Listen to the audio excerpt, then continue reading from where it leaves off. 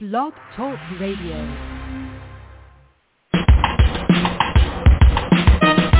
Let's get lost in a better place. Pick up a book, travel through time and space. So much to learn, so much to see. A chance to escape reality. Open your mind and your heart. Gain new knowledge, get a fresh new start. MJ Network will bring you there. So let's talk about it. We're live and on the air. Good morning, everyone, from boiling hot Westchester. And we're hoping that the temperature goes down. But this is going to be so phenomenal. We have New York Times author John Gilstrap, and he's going to tell us about Crimson Phoenix. And if you haven't read the book, what is wrong with you? What is taking you so long? So good morning and welcome to MJ Network, MJ in memory of my sister, Marcia Joyce. That's how I named it. So, what a lovely way to name a channel, and thank you. Good morning. Yeah, I did. She was unique. So, I read like thousands of books every year, seriously. And this was original. How did you decide to make the emergency code Crimson Phoenix? And in the real world, do they really have emergency codes to tell people that they have to get the president into a bunker? Yes. I mean, those exist in the real world.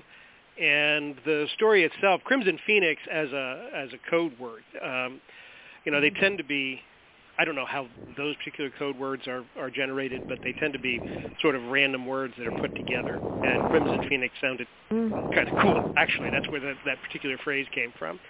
But the idea for the story actually came, in the story, there's a threat of a nuclear war, and Congress is evacuated to the relocation center in somewhere in West Virginia. And that used to be a real place. There still is a real place, but right now there's in the Greenbrier Resort in White Sulphur Springs, West Virginia. It's this gorgeous, huge resort that Eisenhower commissioned that a bunker be built there, and that was in fact the government relocation center, and for many years. And it was stocked much as the relocation center, the annex, as I call it in the book, is stocked. And then 1994, I think, in the early mid-90s, the Washington Post broke the story that this place existed. So with the secret gone, they opened it up so you can tour it. And my wife and I were staying at the Greenbrier. I took the tour, and I got the idea for the book. That is brilliant. That is absolutely brilliant. I've done so many panel shows, and I've asked, many of the authors, where did you get your ideas for the novels? And that's amazing, the craziest ideas and where they come from. So the first family and second family, they're very precious. So if there's a code, they have to be taken somewhere, right? So why they got taken wherever they got taken. And then we meet, I love this character. I adore Victoria. I think she's great. Oh, my God, she's so good. Why was she treated differently than others, and what was her real position? And tell us about Major McCree. She stood up to him. Good for her. Well, Victoria Emerson is the representative, House of Representatives, U.S. representative for the state of West Virginia. She lived in the book, she lived in Arlington, Virginia, which is just outside D.C. And when the Crimson Phoenix Code went active, which is evacuate government to relocation centers, the actual rule, just so you know, I don't know what the rule is now, but back in the until the early 90s when the story was broken, members of Congress and one staff member were allowed to go. Families were not. And I continued that into the fictional annex. And Victoria took her kids. She's a single mom, and her husband was killed. in battle, and she just refused to go in without her family. And Major McCrae is the head of her security detail, two-person security detail, and his orders are to get her to the annex, and he's going to do that. She doesn't have to want to go, but he is going to get her there. And so that's kind of where it launches. So she says no. And when they finally get to the annex, they can't make her go in. They can't carry her in. So she and her kids decide to take their chances in the wilds, and Major McCrae and First Sergeant Copley, her security detail, are kind of stuck with her, and that's where the story goes. Yeah, well, because when she gets to the safe house, she told her sons can't go in there, so she does something that nobody in their right mind would do, and she does it anyway, because she decides to take a chance on her own, which is probably something I would do also. No, seriously. I mean, that's amazing. So where did they expect her to leave her sons? I mean, nobody's going to leave children, whether they're older or whatever, unsafe, and not if their mother is in danger. So where did they expect her to leave her sons? Well, that wasn't their problem. Yeah, I mean, these codes exist. You know, not everybody gets to go into the bunker. This is an issue when during the Cuban Missile Crisis, when things looked like things were getting really, really bad. Kenneth O'Donnell was JFK's personal assistant. I'm not sure what his actual title was, special assistant to the president, I guess. And when it looked like it was going to go hot, he had to break the news to his family that he, Ken O'Donnell, had a ticket to the bunker, and his family did not. Just the way of things. Kind of scary. It's more scary because some of this sort of relates back to something that I just wrote in my new book, and I loved it. That's the best part. Well, I'll say that after. So communications are gone. Cars don't work. Transportation, no lights. Millions of people. Explain what happened between Israel, Iran, and Russia that created this mess. Well, in the premise of the book, and it's really not, the book is not so much about this as sort of the triggering event, but we, the United States, is aware that Israel is planning a preemptive strike against Iran, who has developed a nuclear weapon. And because Israel and the United States are so closely tied, we know, the government knows that we're going to be blamed, and the plan is that the world will understand that this is a limited strike, and that Israel has a right to protect themselves, and it will stay small. But then the news media leaks that the story is coming, and Iran launches first, surprises everybody, and then it's the old mutually assured destruction. Once missiles are launched, and this is true too, once missiles are launched, they can't be destroyed. There's no self-destruct mechanism. Once they're launched, they're going to go where they're targeted to go. And assuming that the U.S. missile bases, everybody knows where they are targeted, then we have to empty those silos before they get hit. So then we launch too, and it's kind of, the war lasts like 8 hours, and it's all over. Well, in this world, you never know when that's going to happen. Victoria and her family, while hundreds of millions, maybe billions, nobody knows within the story, of people are killed, hundreds of millions of people aren't killed, and they have to learn to survive without any of the modern conveniences. Well, that's the fun part about this story. This creates a world that's practically gone without people. And my new book's coming out June 26th. It's called Population Zero, The World Without People. That's all I'll say about that. Scary. It is. So what happens when we meet the people that are actually in the bunker? We meet the Speaker of the House and the Senate, and they're not treated very well by Solara, who's running the place, and could care less about who they are.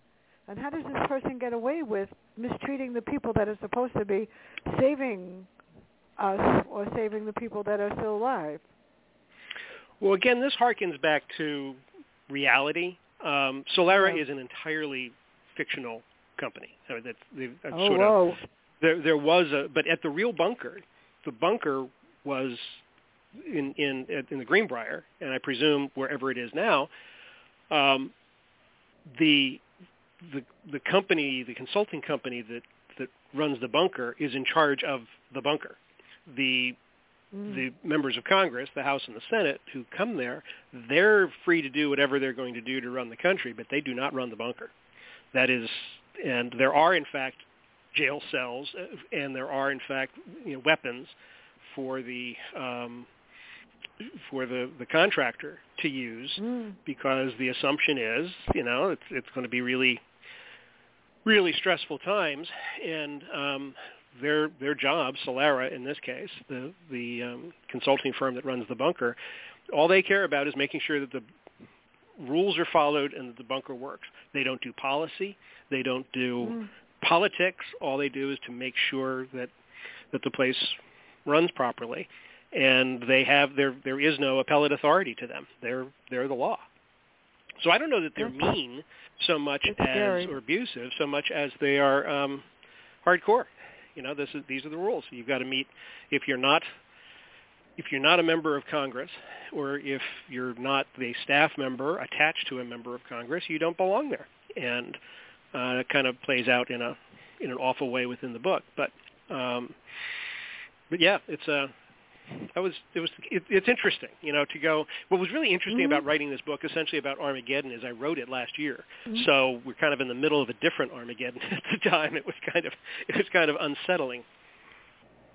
This whole world is unsettling, let me tell you. I haven't seen my family in 2 years since it started. I haven't been anywhere. That's terrible. It is. They're horrible because some of my family had COVID. My brother's family and all of my nieces and nephews in Florida all had it. And they're not getting vaccinated. They don't want to. I, on the other hand, suffered the torture of the vaccine, but I did. Because it's definitely better than finding out what happens when you get it, when you don't get it. So it's scary. This world is unsettling. Now, she arrives at the safe house, and she resigns because she doesn't want to remain there without her sons. So she decides to leave. And how does that work for her? How does Victoria work in a world that you live in a world where she created? Because she's no longer she has the protection of the guys, but she decided to escape and leave. That was really, I don't blame her. Well, it was not a difficult decision for her because the kids' family always comes first, and that's the decision she made. And it helps that Victoria has always been, and her husband, before he was killed in battle, she was something of a prepper. So she and her kids have survival skills, and they know how to hunt, and they know how to put up meat, and they know how to, because they have sort of not planned for this, but there's a whole community of preppers that are out there, and they tend to be sort of dismissed by a lot of media sources as crazy, and some of them are, but some of them are just really prepared. And in the case of COVID, I know a number of people who live in the country and sort of follow that ethos, and they didn't need to go to the grocery store, right? They had plenty of meat, and so. But that's the leg up that Victoria has, and she's done within the book. She's done with leadership. This is survival mode now.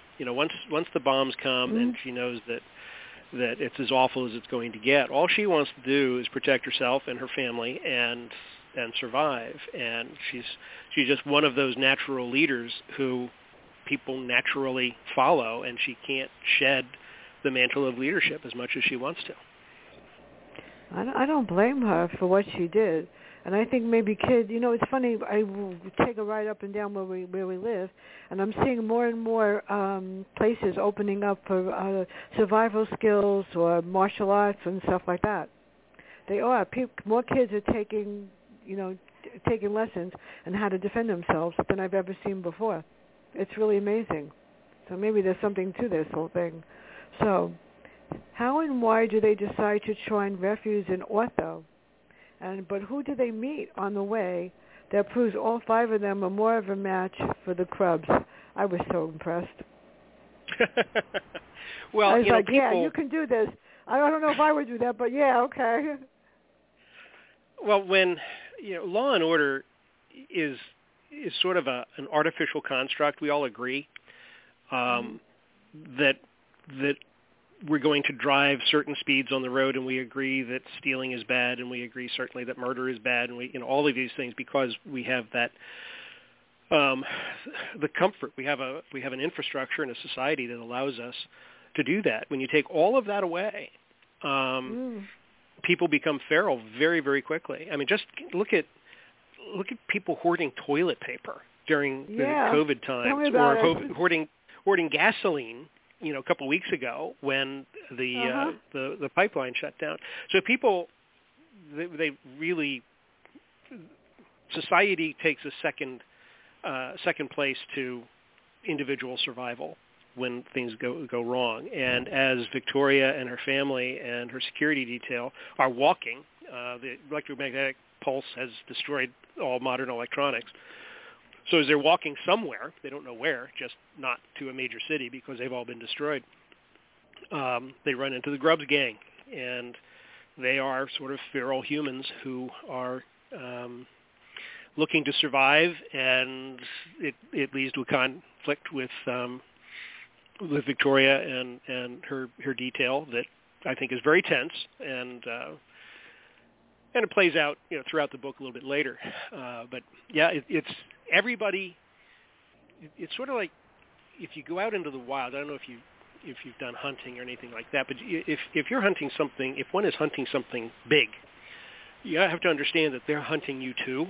Once you're in the, we like our place at the top of the food chain, but once everybody is either hunting or hunted, it's everybody is a potential enemy, and they're potential friends too. But they got to prove their friendship, and people are all on edge.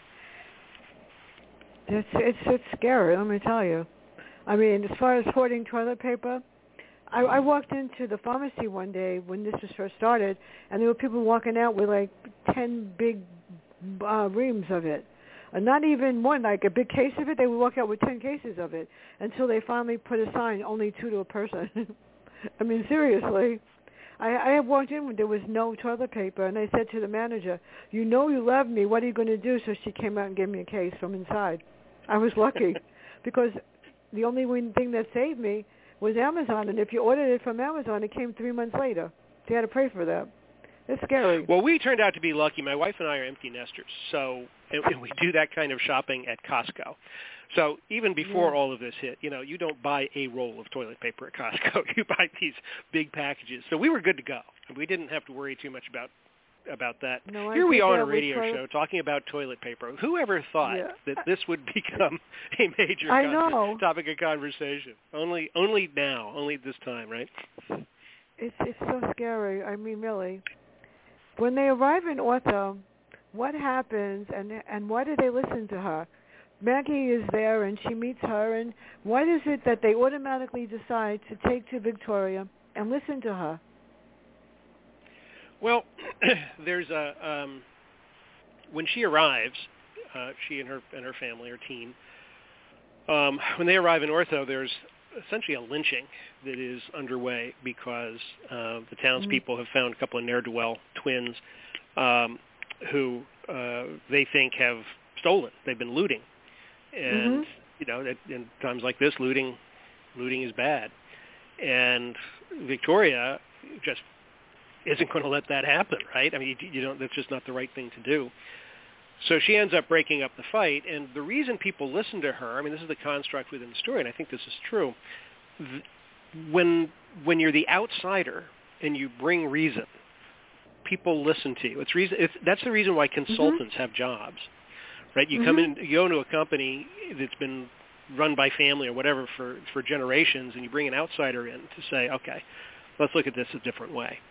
And Victoria is able to bring reason to chaos, and she frankly brings a little shame on the people who were doing this. They realized that they were running out of control, and that and Victoria brought stability to chaos, at least for that moment. I know, that's what I liked about her. Why does Maggie, I like Maggie, agree? And why does she try and explain to these people what's happening? And who is Benjamin? I was worried about him.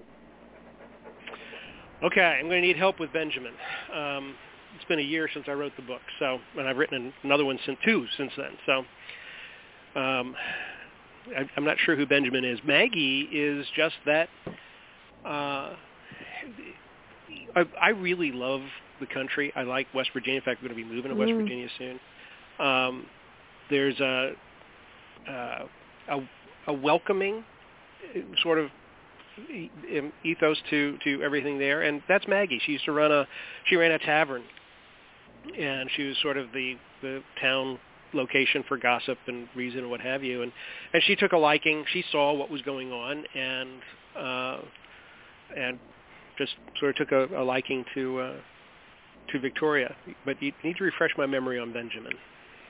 I'm trying to refresh my own. Didn't he have something to do with the store that was on there, something with the food? And didn't he have like a farm or something? Didn't they try to get him to bring food over there? Oh, yeah. Okay, right. He was not bad. He was the guy. But I read the book a while ago too, and I'm going like, yeah, I know this guy has something to do with the food. Yeah. Ben was he ran the Ortho Grocery, and when the looters came through, and the looters were the Grubbs gang that the family met up on the road before they got to the town. They took a lot of his stuff, and he took umbrage to that, so he's standing guard over his stuff. And Victoria realizes that there's no electricity, so everything's going to spoil. They don't do something, and she presses Benjamin into donating his food, and he said, well, this is mine, you can't take it. And she said, okay, well, I'll offer you my credit card. And the absurdity of that, of course, is, so what? I'll charge $1 million. I'll put $1 million on my credit card at a time that there are no electronics. So that's the kind of sensibility that Victoria brings. It's time to think about the world in a different way. I wish people would think about the sensibilities now, with all these hate crimes and all this anger, and it's getting nowhere. That's what bothers me. Is that they're so bent on picking on everybody that it really bothers me a lot. We have a lot of Haitian and Korean people that live in my neighborhood, in my building, and they are the nicest people in the world. I mean, it bothers me. I don't like racism and prejudice. I'm totally against it. Now, we have the culprits, the foster boys, right? And right. She learns that they did not rob the pawn shop. And she has to figure out how to defend them, and yet they were looting. So how does she get around them not killing them? I'm not going to say who did it, because we can't give that away, but now she seems to be law and order, and there's a doctor there, that there's a lawyer at the trial that they convene, and how do they decide what they're going to do? Because she's not a lawyer, but the lawyer seems to be able to express himself as a judge and jury there. That was interesting. I wanted to be on that judge and jury. Well, Victoria, in terms of the foster boys, she sort of just talks that down. That you can't kill somebody right now. You might be angry at what they did, and that's what they're threatening to do. They're going to lynch these two boys. They're teenagers. They're twins, and they're ne'er-do-wells. I mean, they're the troublemakers in town, and she just she talks them down. Later in the book, there's the May boy, Brendan Lee May is put on trial for a number of crimes, and what becomes apparent in the trial, you got to walk this carefully, because I don't want to give things away, but there's a difference between being innocent and being not guilty, and in tame society, what we live in now, we have jails to put people in, because we have jails. We can build them and take them out of society. But in early society, back in colonial days, and essentially that's what America's been blown back to in this war. We had stocks and pillories and corporal punishment and ritual scarring and all of those forms of punishment, and they worked for a reason. They were barbaric, and the barbarism of that kind of judicial system is where civilized jails, if that's even a thing, came from. But Victoria doesn't have the luxury of that, so you kind of have to take a step back in time and take care of things the old way, short of capital punishment, although there could easily be some of that too, I suppose. But it's one of the constructs of the book. One of the important parts of the book is actually something that is true to me, my philosophy on things, and it's about concentric circles. And in concentric circles, there are family is first. So in my concentric circle, there's myself, my wife, and my son. And very close to that inner circle are my other family. And then you have another circle is the close friends, and on and on and on. Right now, we have the luxury of a huge circle, right? I know tons and tons of people, a lot of other authors and such, and they're lovely people. I love to meet them at conferences, and we have a good time. I would never do anything to harm them, nor would they do anything to harm me. But if things get really tough, everything collapses to that inner circle. And for Victoria and her family, that's their circle. And that means to protect the inner circle, everything else is expendable to one level or another. And so that's a theme that repeats, I think, throughout the book as she's dealing with family issues as well as the societal issues that she's been burdened with, not by choice. It's just people keep coming to her. Well, that's my mother's philosophy, always. She always said, if a family member needs you, they come before everybody else. She said, family first. And there were times I would look at her and I go like, if I said that to them, I needed them to do something, I didn't get it reciprocated, and I never forgot that. And if I wrote term papers for everybody, and my mother would say, so-and-so needs help with their term paper, you need to help them. I go, what about the 17 that I have to write? It was always family first. It's like, you'll go argue with Ruthie. I know how that feels.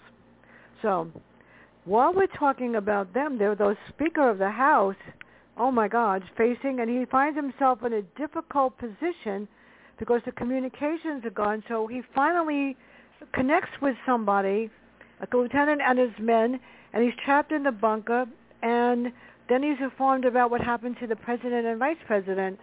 So what happens next? Is the Speaker of the House next? That's scary. Well, that's the order of succession, the president, vice president, and the Speaker. And after that, it's the president pro tem of the Senate, and then finally, I believe the next one is Secretary of the Treasury. He didn't want the job, this guy, did he? He didn't want to do it. That's why I got the impression. Well, I mean, that's certainly not what he signed on for. No. Within the book, we know Pennington Glendale. Penn Glendale is his name. And we know that in the past he ran for the presidency and it didn't work out for him. So he's happy being the Speaker of the House. And the minority leader is Angela Fortnight, and she's ambitious. I mean, all politicians at that level are ambitious within the House. And what happens again within the construct of the book. Penn Glendale was elected Speaker because his party was the majority party that was elected to the House.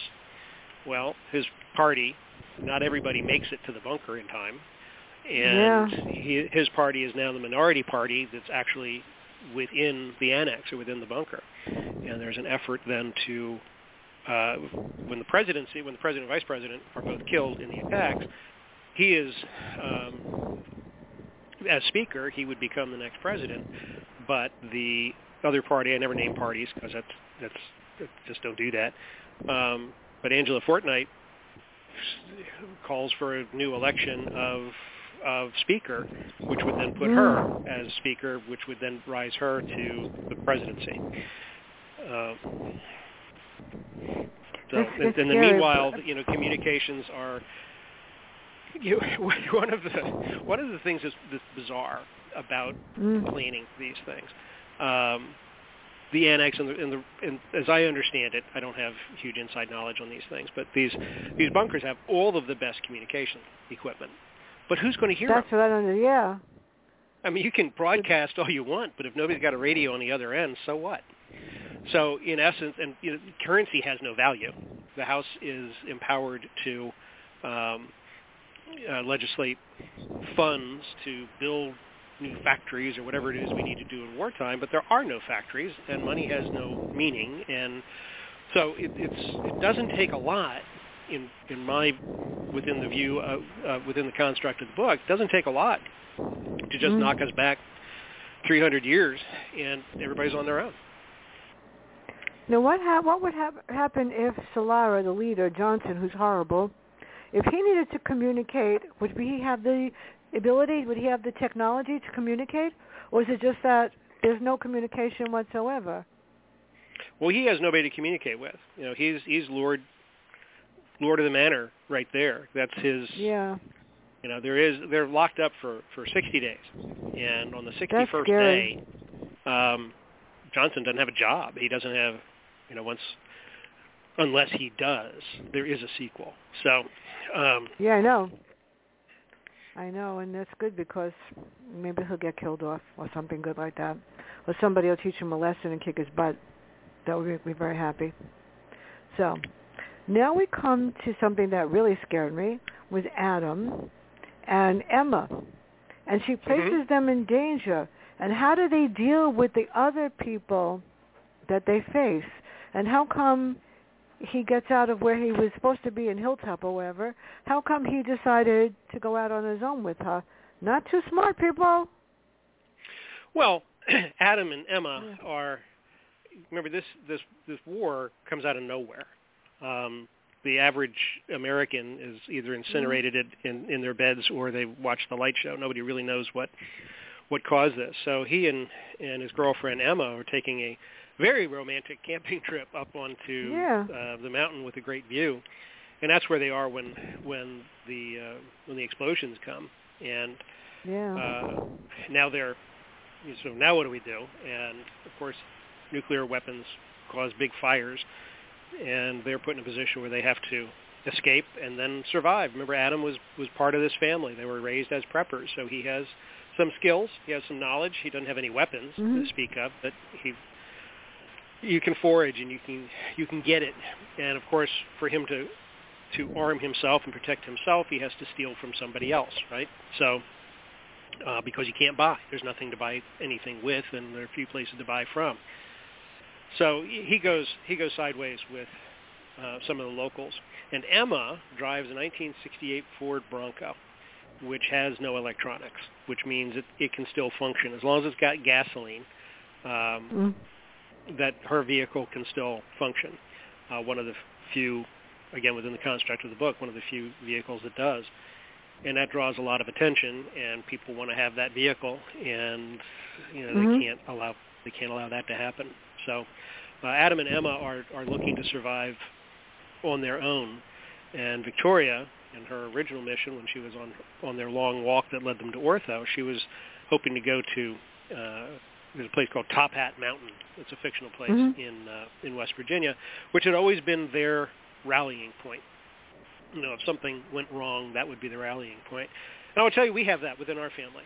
There is a rallying point after 9/11, and everything locked down so tight, and traffic didn't move, nothing moved, and it didn't affect us. We live in Northern Virginia. It affected us like it affected everybody else, but we didn't lose anybody. But I realized at that point that, our son was about to go to college, and we were going to be separated, and if something really bad happened, you can walk anywhere, right? It can take a while, but you can walk anywhere. Yeah. And we had set up we still have it, in fact, a specific location that we will meet on the first Monday of the month at noon, and wait for a couple hours. If they don't show up, then you come back the next first Monday for as long as you're willing to do that, or until you write each other off. So that's where Victoria is on her way to meet Adam, her oldest son, who is at a boarding school. Adam is what you might call a problem child. So he's just turned 18 on the night of the war, but he's at a boarding school, the military school, and so he's way far away, and they're trying to get back together again. Yeah, 9/11 reminds me of, it was really horrible. I watched it happen on the TV in the nurse's office because I didn't know it was real. They said something about the first tower, and the second tower, I actually watched them blow it up. And I'm going like, that can't be real. It was like so frightening. Then the cell phones went down, and then the communications went down, and then the microphone in the school went down, and they had to tell everybody what they wanted them to do. It was really scary. And then about 3 weeks later, a parent came in to bring her grandson to school or something to tell me that one of my students that I had for 2 years died in 9/11. I couldn't even focus after that. And every year on 9/11, I write a special memorial to her because no one else does. It's sad. So it's very sad. That was a very, very sad day. Hard to believe it was 20 years this September. I know. It's scary. And this is like, God knows what they're going to do to celebrate this year or remember this year. You can't even remember the right way. When faced with people that might not live, how did Adam, I mean, that was sad. He faced people, they saw there was a car, somebody got stuck, I remember. How do you decide if you're going to help somebody live or die in this horror? Well, that's the thing. You know, what's the kind thing to do? There is no ambulance. There's no trauma center. Somebody is terribly burned or terribly broken up in an auto accident, or whatever, wounded in battle, whatever the case may be. What do you do? Plus, you got really limited resources. So, if you've got somebody who's clearly going to pass away, and no chance of survival, and as they linger on, do you feed them? Do you give their, if they have, and they're also a diabetic, I mean, you throw whatever you want in there, and they have diabetes medicine,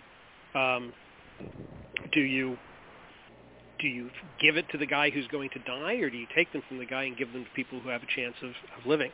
These are really, I think they're interesting and tough questions, and how they decide is what a lot of the book is about. Making tough decisions, and sometimes making the kind decision. It's not all about being harsh and brutal. It's also about having hope and realizing that people do need help, and that if you can give help, you should. It's a survival story, Well, before I forget, on Thursday, the author of The Electric Kingdom, David Richards, will be here. And on Monday, I'm doing something I've never done before. Talking about, the book is called Make Your Move by John Brigger, and he's a motivational speaker who's been on The View. And the only reason I'm doing this is because the man that asked me to take the book, his daughter is the producer of The View.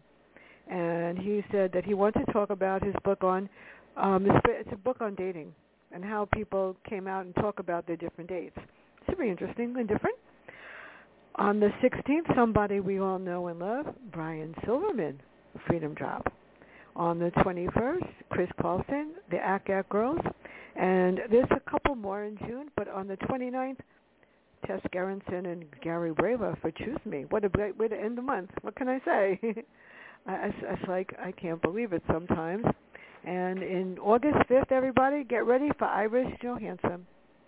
She agreed to an interview, and she does an interview with very many people, they said. So let's get back to Victoria. How does she get, this is a tough one. She's got people skills that most people don't have. And she creates a situation where she convinces people that they have to do jobs. What type of jobs does she create? And how does she know that this is going to help them to survive? Because nobody knows if she's going to stay there or not. Somebody else may have to take over if she leaves. Well, the way Victoria sees the world at that time and within ortho, there's chaos, but there's also people who have known each other for a long time. And one of the things that happens in any kind of a panic situation is that most people think about now, whereas now is gone in the time that it takes you to think about it. What you need to think about is, okay, what's next? And Victoria knows that winter is coming, colder weather is coming. She knows that children are going to grow. She knows that they need to have food, things that are in freezers now, on day one. They'll be okay for another few days, but not much after that. So that stuff has to be canned or smoked or dried or turned into jerky or something. They need to have fresh water. They need to make sure, if you got a well, that you get one flush on a toilet, and then after that, without electricity to pump the water, then you don't have water. So, all of these things have to be taken care of and in rapid order. So Victoria assigns committees, and she just cajoles people into heading up these various committees for clothing and for construction, because more and more people, the feral wandering folks, are coming in every day. So where are they going to be? There's only so many places you can stow people before you have to start actually building. So there's there's a building committee, and then there's defense. You need to defend what is your own, and she is able to put everybody. This is expanded more in Blue Fire, which is the sequel to Crimson Phoenix. But she is one of those folks, and we've all known them. Who you've got people who are leaders because they've got the rank or the business card or the stripe or the star or whatever it is, and then there are people who are leaders because they're leaders. They're just people follow them, and Victoria is one of those. She's always reasonable. She's kind. She's harsh. And some of the people she's hardest on in these circumstances are her own kids. They don't get a break. They have to pull their own weight too within the community, which kind of ticks them off. But they're kids. So that's what Victoria is able to organize, and she's able to do it with a wink and a smile and without confrontation, or where there is confrontation, she's able to defuse that confrontation, and she does it naturally. And so that's Victoria. Well, you got me scared at the end. Luke is okay, but why did they take Caleb? And that was scared. That got me upset. I go, oh my God, you can't get that kid. You can't hurt him. Why would they do something like that after the trial? Why did they take Caleb? What was the point that they were trying to make? Revenge. Because of what happened with, again, I don't want to give too much away here, but they were, the Grubbs gang is angry, and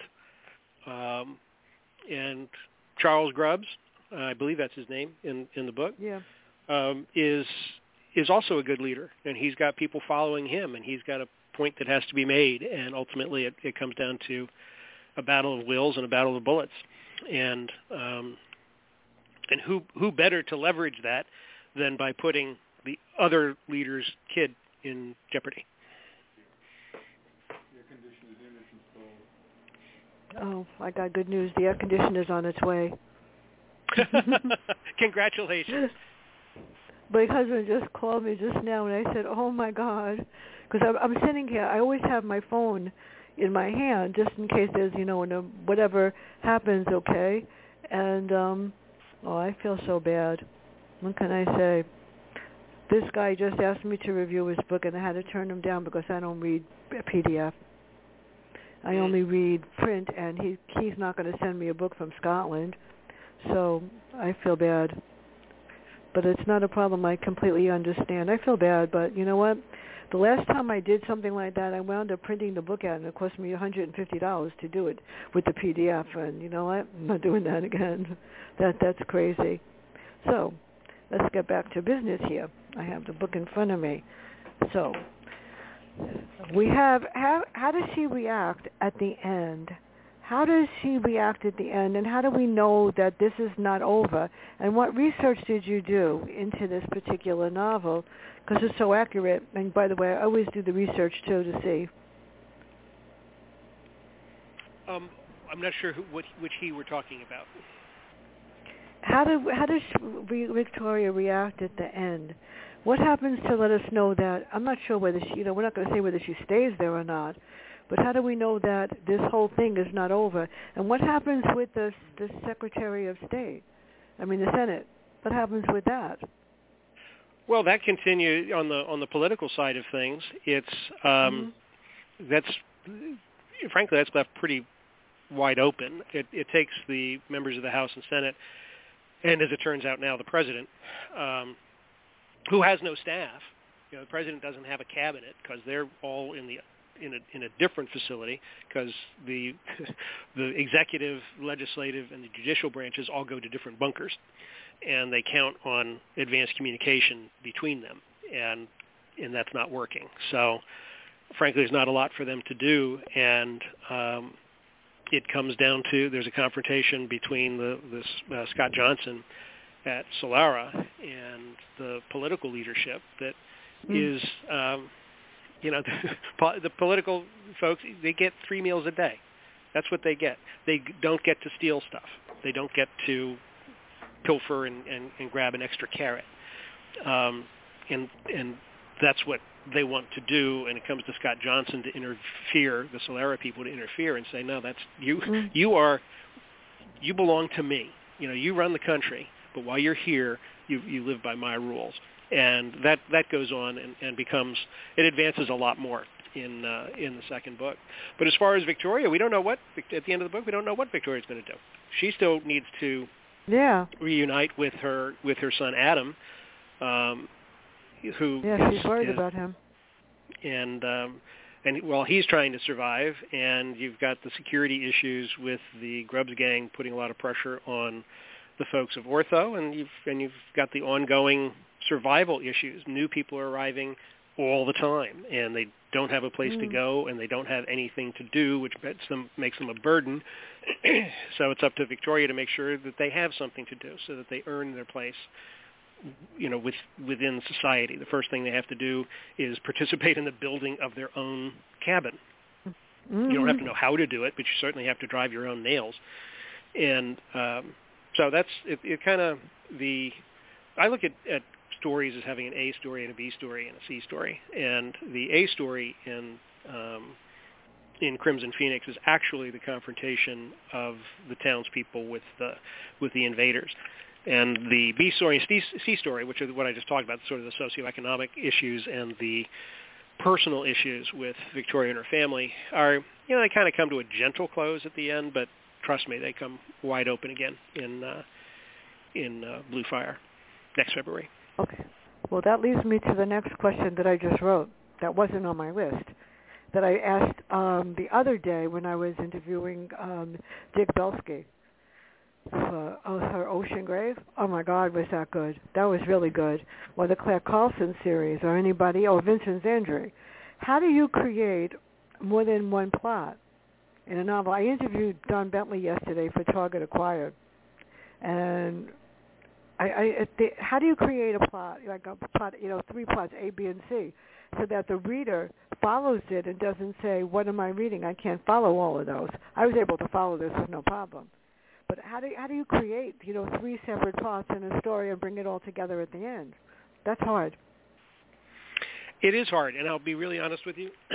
I don't know how, there's much about, we go to writers' conferences and such, and people ask these questions like, where do your ideas come from, and ask about process. And the really honest answer for me always is, I really don't know, and I find it terrifying. Every new book, I start with a blank page. I kind of know where I'm going to go, but I don't know how I'm going to get there, and I trust that it just happens somehow. And it has 24 times now, so hopefully it doesn't break down on 25 as I start the next book. But, I can't believe that I haven't read your work before. I mean, what I did that day on Facebook, I get in trouble a lot. And when I saw that you wrote this, and I wrote, okay, how do I get it? I don't do that with everybody. And my husband looked at me and says, you didn't just do that again. I go, yeah, of course I did. Whatever. I was just like, how did I not read John Gilstrap? I think I met you once or twice at the Thriller Fest. I'm the little blonde person with crazy color hair. That's me. That's there. John Land makes sure that I come all the time, and it was like the greatest thing in the world to meet everybody. I was in awe the whole time. What can I tell you? The only person that sort of frightened me was R.L. Stine. He was like, okay, whatever. So the other thing is that I didn't read any of your other work. Do you ever do crime scenes with death scenes? I just reviewed a book called I Have Seen Dead People by Donna Francourt, and then she's a deputy coroner. She was. And I've never done a panel show where, for crime, how does the author create the death scene, and how do you know that it's accurate? So do you ever create death scenes in your book? In your other books? Yeah. Because I don't know. You do? Yes, yeah. I do. I was a firefighter in EMT for 15 years. Oh, nice. So I've seen a lot of it up close and personal. So getting the accuracy isn't too much of a problem. But I also, it's what's interesting about what I do for a living. When you're an author, every cop in the world will talk to you. It's as long as they know they're not on the record, and you can do ride-alongs, you can do all kinds of stuff, and well, that's great. And I write about a lot of special forces stuff too. That's my Jonathan Graves series. He's a former Delta operator who does freelance hostage rescues. So that if your loved one is taken, you call Jonathan, and he gets them back for you. And there's not a lot of evidence collected because he doesn't care about that. And he ends up doing stuff for Uncle Sam that Uncle Sam can't actually do. So when is he coming out with another book? Because I never read him, and that's not fair. Jonathan Graves. I mean, I won't even tell you how many books I've read in the last 10 years. It's like mind-boggling. My husband's counting over 12,000. I go like, how did I do that? Well, my mother made me read 10 books a week. I'm serious. Hebrew lessons, piano lessons, violin lessons, homework, piece of cake. Dancing lessons, I felt like I was being punished. I hated it. It was like the worst nightmare every Saturday morning. And I was saying, I'm a straight-A student. What did I do wrong this? You're overweight. You need to. I hated dancing lessons. So when are you coming out? And she made me read 10 books a week and take notes. This is probably why I couldn't. After I read your book, I had it memorized. I didn't even have to look back to write the review. I literally had it memorized. It's like she sent me for speed reading, too. So what is Stealth next for Jonathan Attack Graves? comes out on June 29th.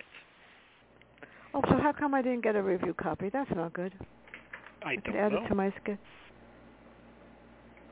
Is it the same publicist, or are they not sending any more review copies out? It should be the same publicist, and actually, you have my email address. I'll send you a copy. Some of your email, or some of your street address. Be comfortable doing that, or you can do it through the publicist. It is the same publicist. Send me a print copy, and I will email you. Yeah, I'll do a private message. I think I have your email address. I'm not sure. I have it on my phone somewhere. Everywhere. It's john@johngilstrap.com. Okay, wait a minute. Let me write it. John at johngilstrap.com. I'm going to email you my address so I can get one. This way, okay. I could stick you in another whatever. I'm going crazy because I've always done like one show every week, no, two, and I feel so bad for people that next week I have 3, the week after I have 3. I mean, this is insane. I don't do anything in July because it's when I do stuff in memory of my sister. And then this starts the first week of August. I have 3. There's 1 week I actually have 4. I was like, what is wrong with you, girl? How could you do this? I do it anyway. I don't care. This is like probably the best thing to keep my mind active or anybody else active, to just not think about anything and helping authors. This is fun, actually. I love it. So. Well, it's great that you do it. It's finding competent review outlets is getting harder and harder and harder. Yeah, I know. And because I actually read the book. And let me tell you, that is so helpful. I love the radio interview where they clearly have not read the book. They ask the generic question. I know, silent. and I watch sometimes the Today Show, and they're interviewing, famous authors, and I go like, you didn't read the book. How do they not ask the questions?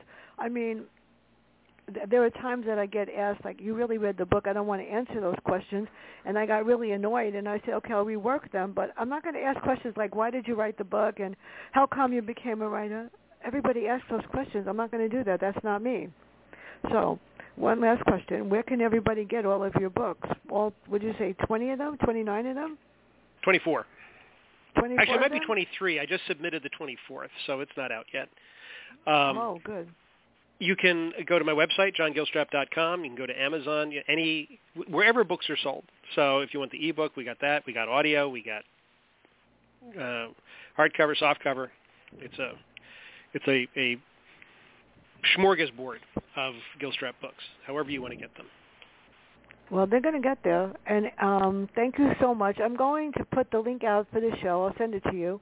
I'll put it out on Facebook so everybody can tell me that they're jealous that they didn't read the book. So sad. Well, they always have an opportunity to fix that. Trust me.